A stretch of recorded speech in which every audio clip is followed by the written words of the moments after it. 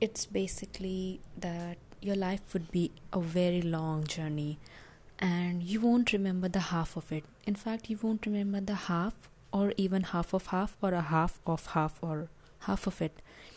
I think you should pick out some moments of your life and write it down.